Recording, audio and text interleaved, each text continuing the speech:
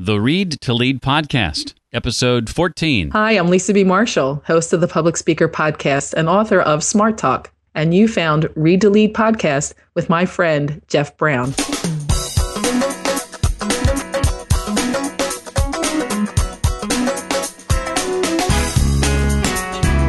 As important as nonfiction is, you got to remember that stories will fire your imagination in ways that nonfiction will not. Welcome to the Read to Lead podcast with Jeff Brown.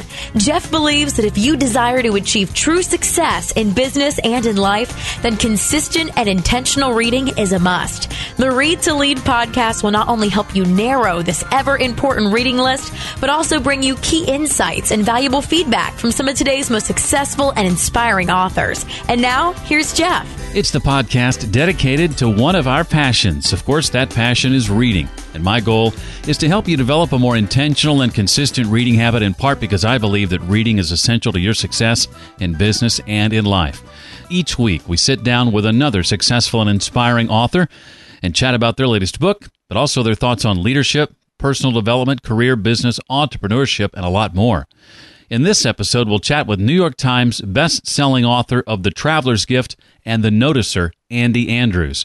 We'll spend much of our time today on his brand new book, The Noticer Returns. And be sure you stick around till the end of the show to learn how you can win one of 5 copies of Andy's new book. But first, this episode is brought to you by Brown Nose Media. That's Brown, Knows Media. They specialize in mobile apps and websites specifically for small to medium-sized businesses. If your website is in bad need of a refresh, or you're tired of having to depend on someone who isn't even a part of your business anytime you want to make updates, then it's time you gave Brown Nose Media a call. They'll not only build you a great site, but they'll give you the tools you need to make the changes and additions on your own when you want, anytime. In other words, you're in control. Contact Brown Nose Media today to find out how they can help you set your site free.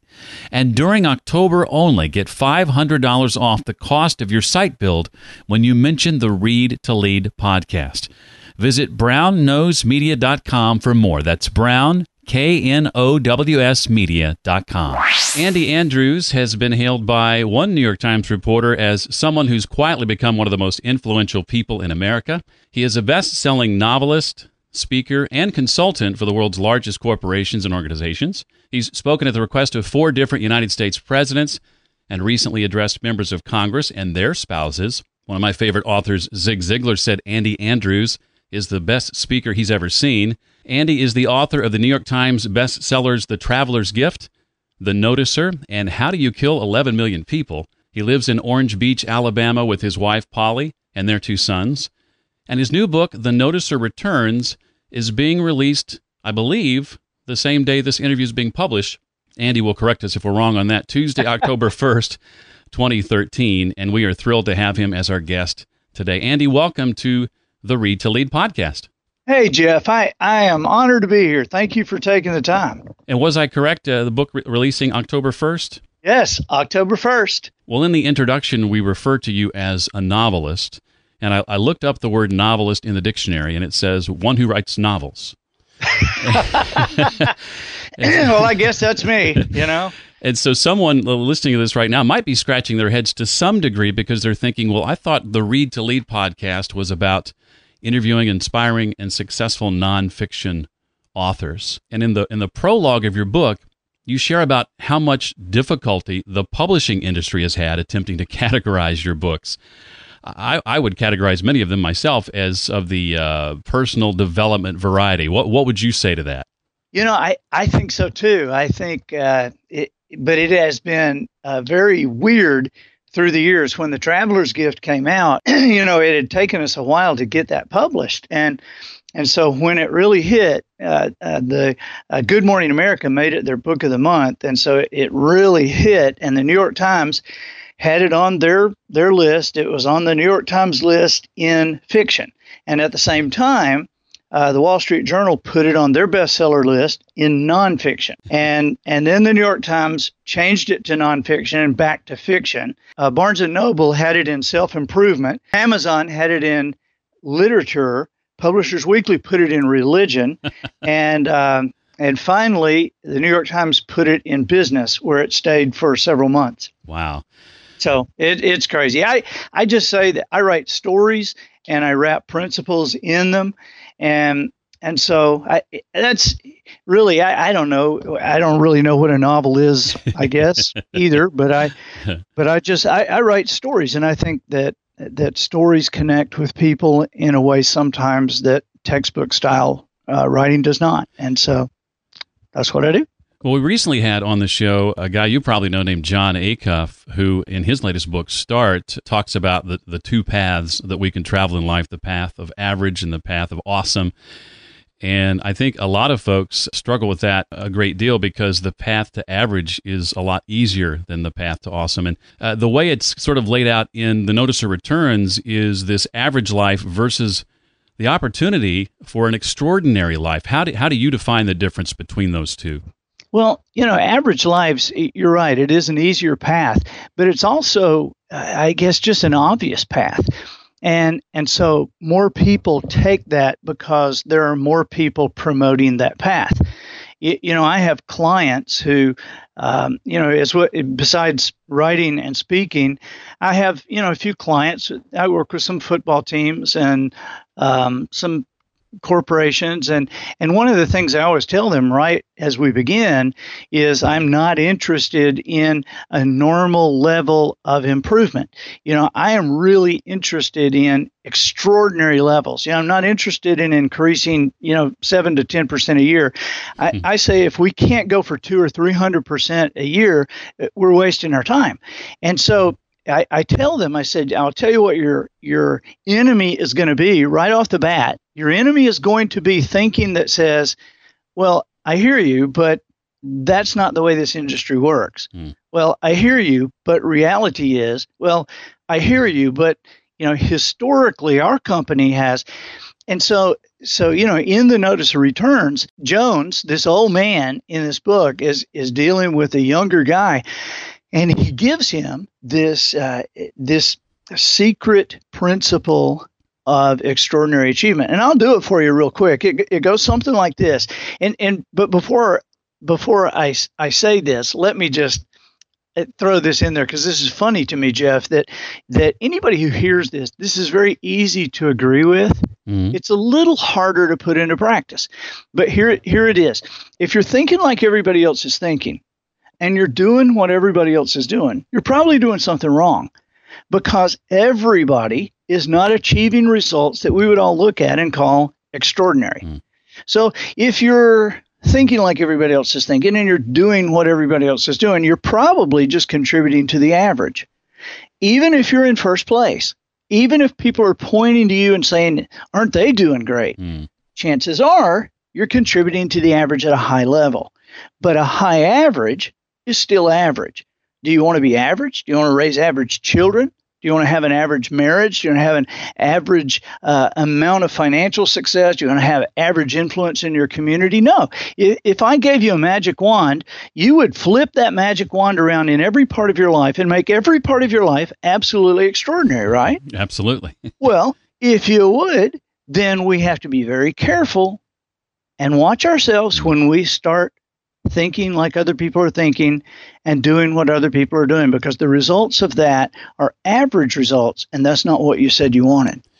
You write a lot about standards in the Notice of Returns as well, and I'm curious to know, why are those so important in your view, and which ones do we need to set for our lives?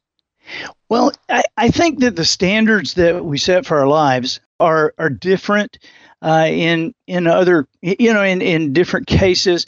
However, I think that, in this particular book, that at that time, and I know what you're talking about, Jones is dealing with a parenting class. And there's 4 major things that he deals with in this book. One is parenting. One is business, how to start your own from nothing and create an incredibly profitable business very quickly, and how to top the competition. And number 3 deals with Alzheimer's, and number 4 with death. Well, with these standards, that is what has been lacking for several decades anyway with the parenting issues in our society. Mm. And I have come to believe, Jeff, that that parenting is the actual fulcrum that our culture tilts upon. Because if you look back, and well, let me just tell you this, dealing with teams and athletes and corporations, there are many times. In fact, I can't think of a single time in the past couple of years that I haven't dealt with a disaster in some human resources area, some disaster, some person did something or said something that really, when you looked at it, you realize, man, this is an adult. But the reason this adult is acting this way or doing this, it's a parenting issue. This should have been handled when they were 8. Wow. and so when I say that that parenting is the fulcrum our society balances on, you think back 70 years ago to what we all consider the greatest we ever were. And that's the greatest generation. We look at that generation of people, and across the board, Democrats, Republicans, liberals, conservatives, Christians, atheists, everybody agrees that group of people, man, that's the best we ever were. They contributed more, they produced more, they became more, they sacrificed more. But when you look at them, you really have to give the credit, not to them, but to their parents and grandparents. Right. Because what standards did those parents and grandparents enforce? What standards did they raise those kids by to achieve such incredible results? And then you look at a decline in our society over the past 70 years, and you look at today, and you can't help but say, wow, parenting is to a great degree responsible for this too. Well, this kind of goes along with that then. What do we as a society need to do in order to change our culture? Does it start and end with parenting, or are there other aspects of that? There are other aspects of it. And I know, as you were asking that question, I was like, wow, I didn't really answer his other one. But that, my wife would tell you that's like a common theme in our house. But and very quickly, I think the reason that standards are so important is because if you look at the definition of a standard is one thing. A standard is the highest level of something that is agreed upon by everybody. That's a standard. And so when you look at a society today of parents who have, or business people or politicians or whatever you want to do, you look at society today that has agreed to disagree on what the standard is. Right? I mean, these parents may raise their kids this way, and these parents raise their kids this way, and neither can convince the other of anything. So they just kind of agree to disagree. Well, that means that they have a standard, and they have a standard, and Jeff, you and I are probably somewhere in the middle, and so there's another standard, and so a society with many standards means that there is a society with no standard, and this is frankly what happened to Rome. And so when we look at our businesses and we look at where we're going, it is very important to know what our standards are, is to create the results. I had one of my clients asked me not too long ago, he said, now you work with Alabama sometimes, right? And I said, right. He said, well, you always talk about results, and Nick Saban always talks about process. So what is that? And I said, well, number one, I'm there every now and then. Nick's there every day. Mm-hmm. I said, and but to create an effective process, you first have to have a result. You have to have that standard established. What are you gunning for? What are you running for? Because only when you determine that standard and when you determine that result there, then you can build a process to move toward it. And that standard never moves. And so the process may be broad at the beginning, it narrows and narrows the closer and closer you get, because you're refining it every step of the way.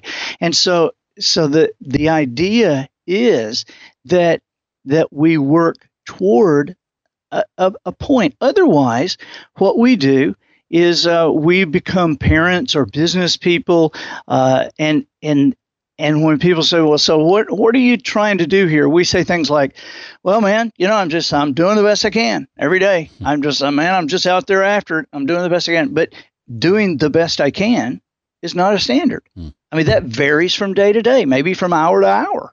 One of the things in the book that I latched onto that Jones is so adept at is giving people new perspective on the issues they're facing in life. How can readers find new perspectives on the problems they're facing or experiencing? In other words, how can they find a noticer of their own?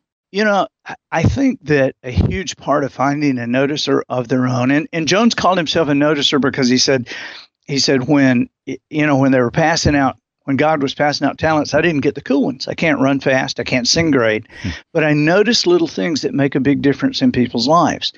And one of the big things that Jones taught me to notice is perspective, and how perspective on a situation is so much more important than shoving an answer in there, where an answer, sometimes it's not, sometimes great answers are a matter of timing. And you can shove something in there that'll get you somewhere, but it's not that perfect thing. And so he says, perspective brings calm. Calm leads to clear thinking. Clear thinking yields ideas, and from ideas, we get answers. And so in our lives, to have a great perspective on situations is, in most cases, to understand reality in an extreme manner.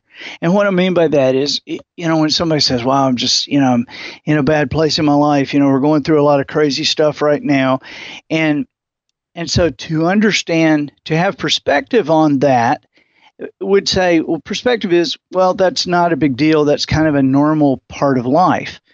And then that person might say, what? What do you mean that's a normal part of life? Well, the extreme perspective is, hey, you got to understand, we are all in a crisis, coming out of a crisis, or headed for a crisis. That's part of being with us on this planet. And when that ceases to be the case for you, you'll be gone. And so huge perspective.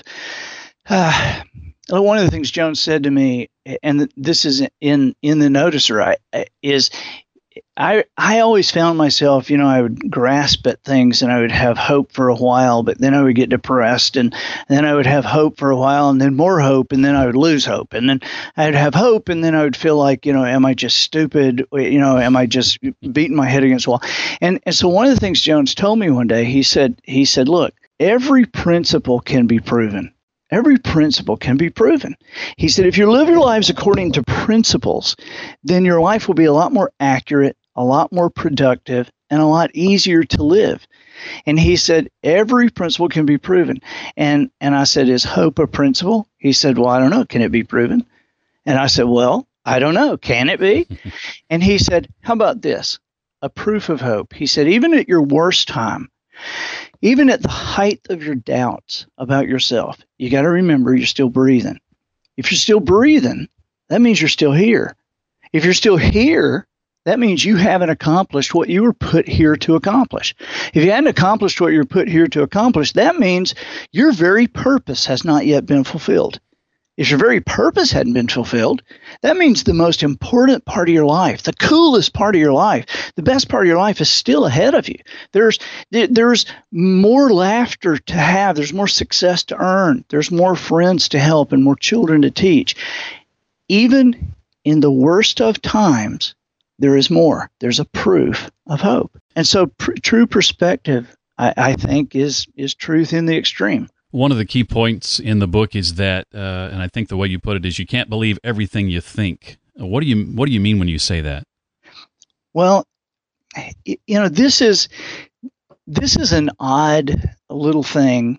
When you think about this, Jeff, you can't believe everything you think. Most of us only think as hard as we are forced to, and since we're out of school now, most of us we don't have anybody really forcing us to think anymore. And so when we run up against something we know, and I'm putting the finger quotes around that word, when we run up against something we know, we move over to something really we don't know. We don't think past the things we know.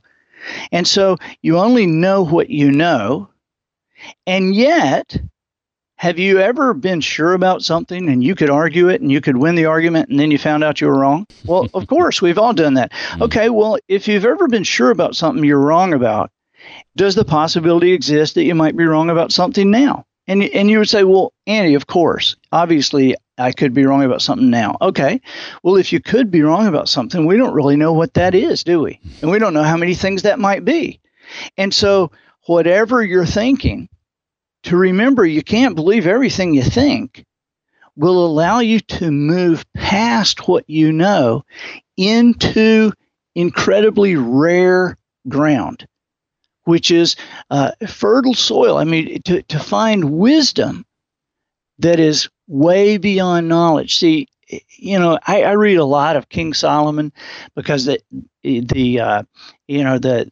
data shows that King Solomon was the wisest person that ever lived and the wealthiest person ever lived. So he wrote several things, and so I read anything I can get my hands on about him or that he wrote. And one of the things he says is that wisdom is the beginning of all of it, and that get wisdom at any cost. And he says, seek wisdom like you would look for lost treasure. And of course, I say, seek wisdom like you would look for your lost keys, because most people look for their lost car keys harder than they search for wisdom. One of the most intriguing things about the book is how it so seamlessly blends true stories with fiction. We kind of hinted at that at the beginning of the conversation, that's your sweet spot. So that begs the question, which parts are true? Now, based on a couple of things you said earlier, it sounds like Jones was someone you actually knew.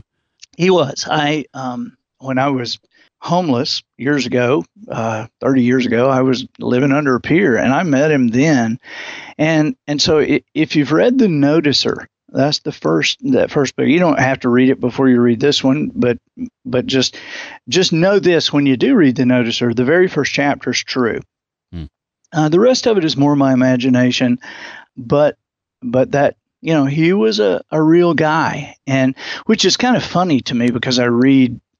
Sometimes I'll see what somebody says about the book or whatever, or read what they write. And it's funny to me to see people say, well, Jones is obviously an angel, or, Jones was really, the author intends Jones to be Jesus because Jones starts with a J, it ends with an S and has 5 letters. And I'm like, I never even thought of that. But, he really was a very wise old man, and he really did start me on the road to reading. I had always been, up until that point, I'd been a Sports Illustrated person, and he started me reading biographies, and I read over 200 of them to really kind of at a certain point, I started realizing, man, there's a lot of things these people have in common, and I identified 7 things that these people all were or had or used, and I really didn't know what to call them at that point because I knew they weren't 7 habits, or they weren't 7 ideas, they weren't 7 theories. And it turns out they were 7 principles, and so these were the 7 principles that ended up. I wrote The Traveler's Gift around those 7 principles, which is a story of a man in trouble, having a horrible time in his life, and gets to go back into time and meets with 7 historical figures who are also going through a tough time in their own life. Gets to be with Anne Frank in the Annex, and Lincoln at Gettysburg, and King Solomon right after he says, "Bring me the sword, and I'll tell you whose baby this is." And so, I do write stories because, and I heard what you said at the first, a podcast for nonfiction, where we interview nonfiction authors. But I want to caution everybody, as important as nonfiction is, you got to remember that stories will fire your imagination in ways that nonfiction will not. And so, don't totally do away with stories. If you're, because I do understand, I tend to be that way too. I tend to say, all right, just, let me cut through the fluff. Just tell me what I need to do. But a lot of times when you look back in your life, some of your greatest breakthroughs, some of your greatest moments had pieces of imagination from you in them. And so wouldn't you also want to make that part of you grow? Because wisdom is not knowledge. right? I mean, Right. we can get knowledge from nonfiction books, from an education, but there's a big difference. Wisdom has an aspect of imagination, an aspect of creativity in it, because, wisdom is how to apply that knowledge in a specific way in a certain time.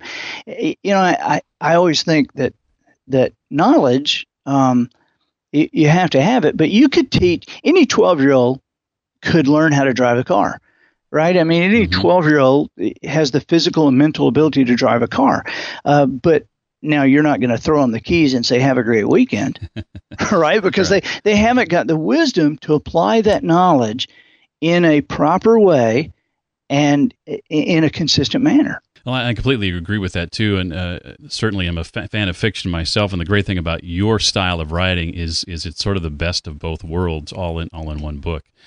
Can you name for us a couple of books you've read in the last, say, 2 years that have had a great impact on you, Andy? Yeah, one of them is a book by Alex Kershaw, who wrote a book. The book is called The Few, and these were American pilots. This is kind of a World War II.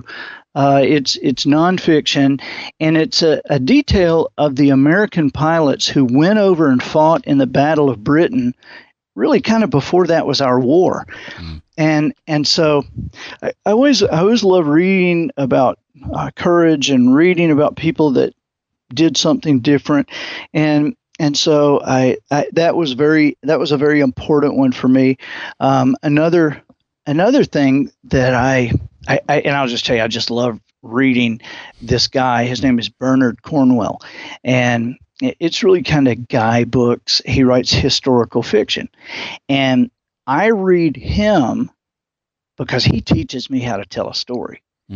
And so it's I think that's another part of storytelling. I mean, you can have all the facts in the world. You can have all the knowledge in the world. But if people won't sit and listen to you, or if you can't get people to connect, it really doesn't matter. And so there is a method of communication that comes from your imagination that I think will propel you in business, will propel you in parenting, and I think that's what my character Jones really tries to teach. Well, before we wrap up, Andy, I know time is tight. Tell us where we can find you online, website, Twitter. In other words, how can fans of your work connect with you the best? Well, I'm andyandrews.com.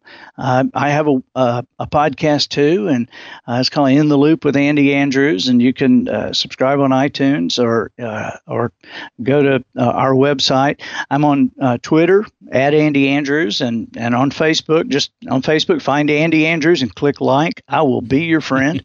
And I really am active in those areas because I really believe all of us are better than one of us, and I love learning from other people's experiences and their stories, and man, I very much appreciate your time and appreciate what you're doing. What an awesome thing you have going here and helping tons of people. Well, thank you, and we certainly enjoy your work. I'm reading The Traveler's Gift as well right now as part of a mastermind group I'm in, and I actually did a book review several years ago when The Noticer came out on my blog, and have been a fan for a long time, and we are thrilled to have found a way to get you on this show. So thank you for being a part of it. Hey, buddy, thank you so much. Appreciate you. Be sure to stick around because in just a moment, I'll share with you how you can win one of 5 copies of Andy's new book just out today called The Noticer Returns. And Andy would love to hear from you. Let him know what you think about today's episode and the insights he shared just by sending Andy a tweet to @AndyAndrews on Twitter. That's @AndyAndrews on Twitter. To comment on this episode, just go to the blog, readtoleadpodcast.com/014 for episode 14. Again, that's readtoleadpodcast.com/014. If you've yet to rate the podcast, I hope you'll do so soon. We're trying to achieve 100 5-star ratings by the end of this month. This helps ensure others will have a better chance of finding the podcast. And if you give the podcast a 5-star rating and leave a review, I'll be sure to mention you by name in an upcoming episode. It's just a small way of saying thanks. To rate and review the podcast, just visit readtoleadpodcast.com/iTunes. That's readtoleadpodcast.com/iTunes. And to that end, I'd like to say thanks to James Kenson, Gronacy, also JPT Paper, and Jeff Rose, CFP. Jeff and his wife host the Dollars and Roses podcast, Make Money Blogging. Be sure to check them out. Finally, if you'd like a chance of winning your very own copy of the Notice of Returns, you can put your name in the hat by simply going to readtoleadpodcast.com/Andy. That's readtoleadpodcast.com/Andy. There, you'll find a tweet already written up for you to share with your tribe. Just share it before Friday at noon Central Time, and you'll be included in a drawing for one of 5 copies of the Notice of Returns. Now, if you don't have a Twitter account, but you do have a Facebook page, go to that same URL, readtoleadpodcast.com/Andy, and just copy and paste the tweet into a Facebook status update, and that will work just as well. You can also find out more details at the show notes page. Again, that's readtoleadpodcast.com/014. Well, that'll do it for this week. I look forward to seeing you again next week on the Read to Lead podcast. Thanks so much for listening to the Read to Lead podcast. As a subscriber, we challenge you to be more than just a passive listener. Become a vital member of the community. Visit us on the web at readtoleadpodcast.com and chat with other members at facebook.com/readtoleadnation. Until next time, remember, leaders read and readers lead.